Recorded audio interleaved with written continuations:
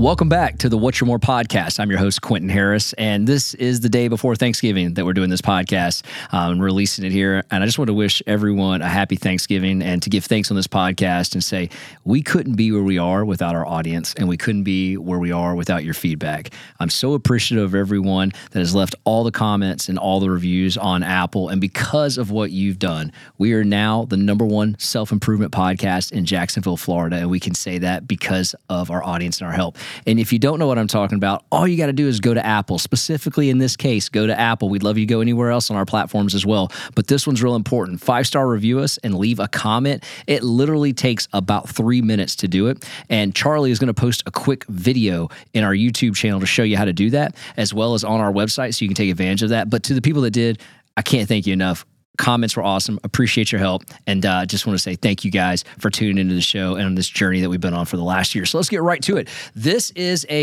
kind of a great week for us. You know, if you're in the economic world and you're in mortgage lending and you're in real estate, you've really been fired up about this week. Why? Because every economic indicator that has come out, for the most part, has been exactly what we've wanted to see. And it's something that, you know, Daniel Halverson and Alex Stewart, that's been on our show as co-hosts, we've been talking about for over a year now, that was eventually going to happen. We were going to start to see these inflation reports come down.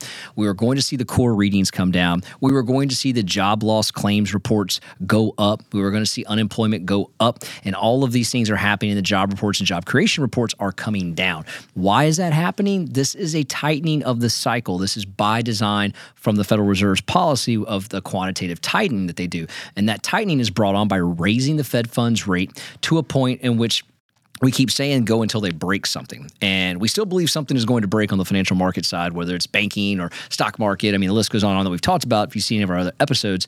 But what we believe is unfolding right in front of us is that constriction that's been really caused, again, by the raising of the Fed funds rate, is starting to really put its grasp into these economic indicators, specifically the job market. So as we take a look at this, we had the core reading of CPI come down this week. The headline came down as well. Now, was it drastic? No. I mean, as I look at it right here, it was nothing to write home about, but it was below expectations. How much below? Let's call it a smidge. It wasn't much. But the reality is, because it was lower, that's actually better than what it was the previous month. And I think there's something to be said for that, because as the Federal Reserve is looking at these indicators, you know, what they're wanting to see is exactly what we're getting. And then as we move into December and we get that pivotal PCE reading, which all signs look like that is going to be lower as well, that may cause for another Federal Reserve pause, if you may, in December. And the reason those pauses are important right now versus a rate hike is that this lag effect that's taking place right now in the market. And the lag effect, what I mean by lag effect is a situation where the Federal Reserve has raised rates so quickly that each one of those interest rate hikes need time to make their way through the system. Some could argue it takes 120 months for just one hike to make its way through the system. Well, we've done way more than one. And here we are, close to about 16 months later, we're starting to see the impact of many of those compounded hikes through the system. And that impact is, you know, unfortunately, it's job loss because companies that need to answer to their investors on Wall Street, they have to make profit. Well, one of the quickest way to make profits is create more jobs, create new products, create new facilities, but you do that on the backbone of lower interest rates. When short-term interest rates are up and they're higher, that's not as popular of an ideology. So then you start looking at your expenses and say, well, what's the main expense I can cut? And unfortunately, that's job employment. And the Federal Reserve likes to look at that and call that the softening of the labor market. So when you hear Powell say that at the podium, he's saying softening of the labor market is essentially meaning job loss. The other thing we're seeing in the job creation market is there's more part-time jobs than ever before by Americans. I think that speaks to the weakness of the economy, because Americans are having to have dual jobs, sometimes even just two part-time jobs, even a full-time job and a part-time job. They're having to have that because the current environment that we're in is pretty bad when you can't go to the grocery store and afford groceries, car notes, housing, the list goes on, that you have to get another job to help support just your daily activities. And that's what we're seeing unfold in the market right now. That's probably by, all odds bettors, if you may. And believe it or not, there are odds makers on what the Federal Reserve is going to do in December. I guess that goes to the notion you can bet on anything. But odds makers are saying that the Federal Reserve are probably at 100% not going to do anything but pause, which was at 90% just a week ago, 100% pause in February. And again, that's giving that time for that lag effect of all those rate hikes to come through the system. And that's really important that we kind of see how this plays out, because I think if they were to hike, if you may, that could actually cause a lot more damage than good. And if they were to cut too early and evaluate, these further inflationary readings, because if those go up, there's a chance they could go up over the next 6 months, especially as we start to replace some of these lower readings.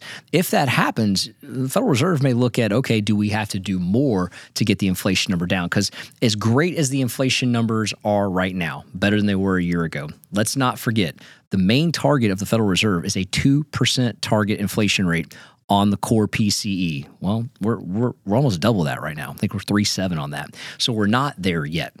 And so because of that, a lot of people argue is we're not going to get there. Some may even argue that if you take some of the, outdate metrics that they use to calculate things, we're already at the 2%.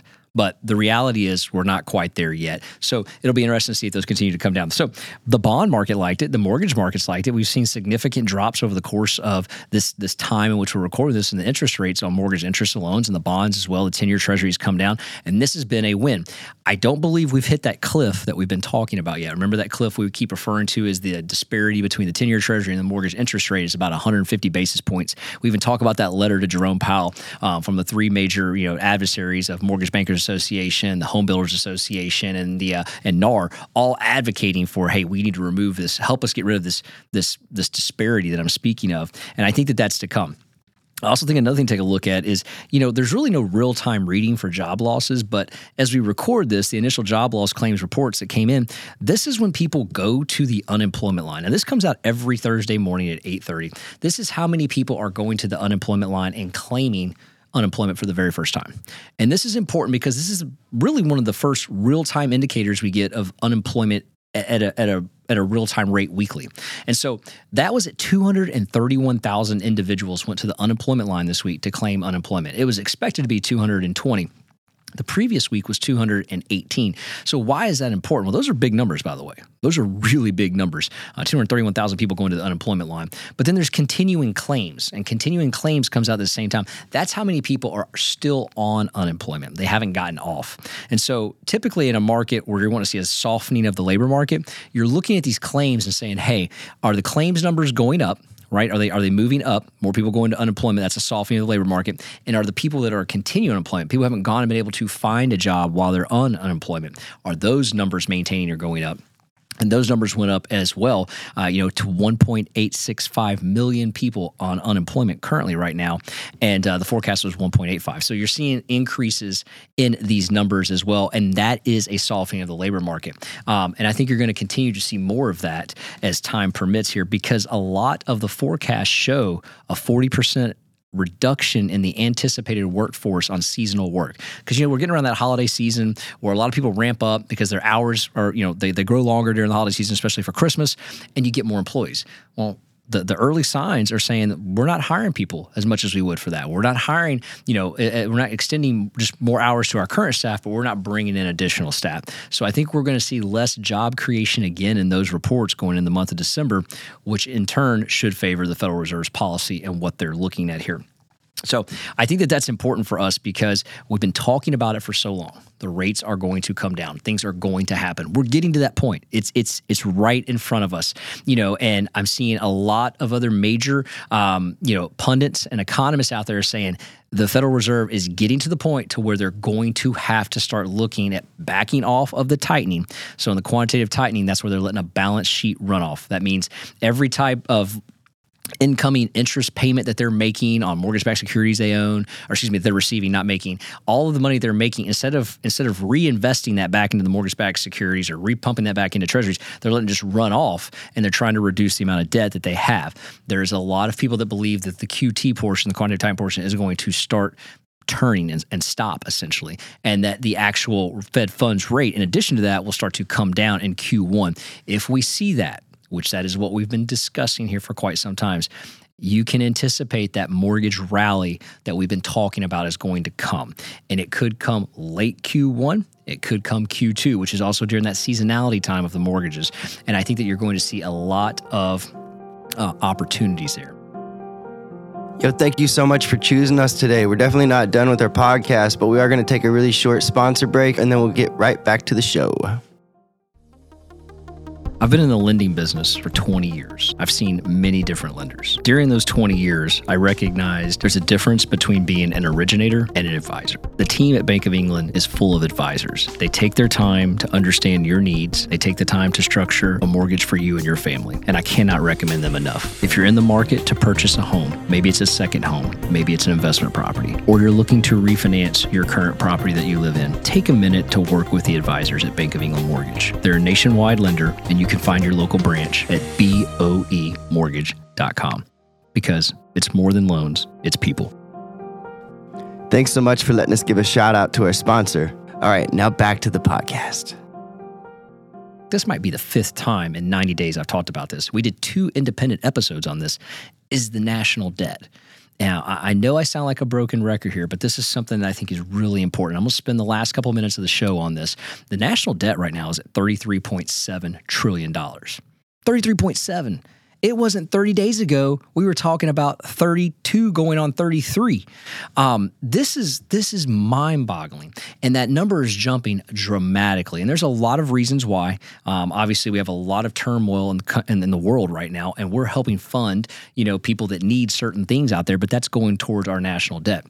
The other thing is this. This is where I think it gets missed and not talked about a lot. Is that when you have debt. We know this as Americans. We know this as people that when we have credit card debt or we have an automobile or we have a housing note, you have to pay the debt. There's a debt payment that goes monthly with that. Well, the government's no different. They have a monthly payment that goes with that debt. Well, what interest rate is that attached to? It's attached directly to the Fed funds rate. So as the Fed funds rate goes up and some of this debt comes to maturity date, if you can't pay it, you have to refinance it. Well, we've got quite a bit. Matter of fact, we've got $5.2 trillion coming to maturity here in the near future in the next 90 to 120 days. You're going to have to the government's going to have to refinance that debt because they're not going to pay it. They don't have the money to pay it. That's why we have a debt. They're going to refinance it. And that means it's going to be refinanced at the current terms if this Fed funds rate does not change on one of the current treasuries that are attached to that term. That means a bigger payment than what it's currently financed on. That means we're paying more money that we don't have. So where's that money coming from? Back into the debt again. And so this is one of the reasons why the U.S. treasuries were downgraded, because they realized, the people at S&P and the other places that are actually rating it, there's two other systems that rate us, that we don't have the money to pay our debt. And so that's why they're downgrading our treasuries and downgrading our securities. And so when you take a look at this, you have to say, okay, how much is that payment? This is the most shocking thing to me. That $5.2 trillion that's getting ready to come refinanced again, plus the current debt load that we have, is forecasting to be almost $700 billion per year. $700 billion a year in just interest. In just interest.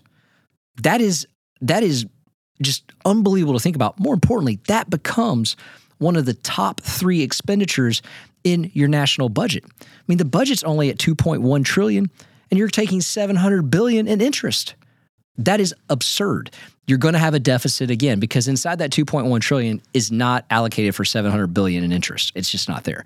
So, I was having a really good discussion with Alex Stewart, or I guess it's now Dr. Alex Stewart, congratulations, from the Market Distillery, and we were kind of chatting it up online, and one of the things that he's pointed out is exactly what I'm saying, and our discussion point is, at what point has the Federal Reserve handcuffed themselves to this national debt to where we've got to fix the interest rates, maybe even temporary relief, just to get these payments down so that we can refinance these debts on longer terms so that we don't have to worry about that being such a large expenditure in the national deficit. It's something to keep an eye on. It's something that hasn't made headwinds yet, but I would be willing to bet this is going to be a topic of discussion moving into the 2024 election, and it's going to be something that's going to have to be answered and accounted for. Will we get those? I don't know, but I can tell you this, that plus these economic indicators of inflation, as well as job losses that are coming in, kind of bring this one point to surface. And, I've been doing banking and mortgages for 22 years, and I can say, unfortunately, and I mean this unfortunately, what's good for the economy isn't necessarily good for mortgage interest rates and real estate, that matter. What's not good for the economy is typically benefit the winner's mortgage interest rates, because that's typically how we fix and boost the economy's lower interest rates. So that's kind of what we're seeing happen in front of us, and we'll continue to watch it, monitor it, but I wouldn't be surprised by Q1, Q2, you see a much lower rate environment which you're in, and you see a lot of people refinancing and taking advantage of that home equity that we found out Black Knight said most people have $200,000, it's $189,000 actually of home equity that they're sitting on right now to kind of offset some of the credit card debt, to kind of offset some of the other items that we talked about. And then I'll leave with this last headline here. Wall Street Journal recently just released an article, talked about the number of bankruptcies being filed specifically to the millennial generation on student loan debt. And that right now there is a pass being given on that for students to file bankruptcy to avoid paying back the student loan debt that they currently own. I can understand why that's happening, because there's things you have to qualify for student loan debt. Again, I think that speaks to how weak some of the aspects of the economy are. And also I think that they're if those continue to happen, that actually punishes that particular person filing that bankruptcy in the form of becoming a homeowner later on. There's rules and there's timeframes that go along with that. So that'll be interesting to see if that wave continues. It's very small right now. I think they said there was 682 already filed and approved thus far of the millions of people that have student loan debt, but is the trend there and something we'll continue to watch. So see you guys next time on the episode of What's Your One More. Hey, if you can't, again, check us out on Apple, check us out on Spotify, Google, Amazon, 5-star review this podcast, leave a comment, and tune in to our YouTube channel, What's Your One More, for that video Charlie's going to post on there on how to leave these reviews. Thank you again, and have a happy Thanksgiving. I got one more shot, I'm gonna make it. One more chance, I'm gonna take it. I meant it when I said it, now it's time for me to do it. I got one life to live, so I put my all into it, yeah.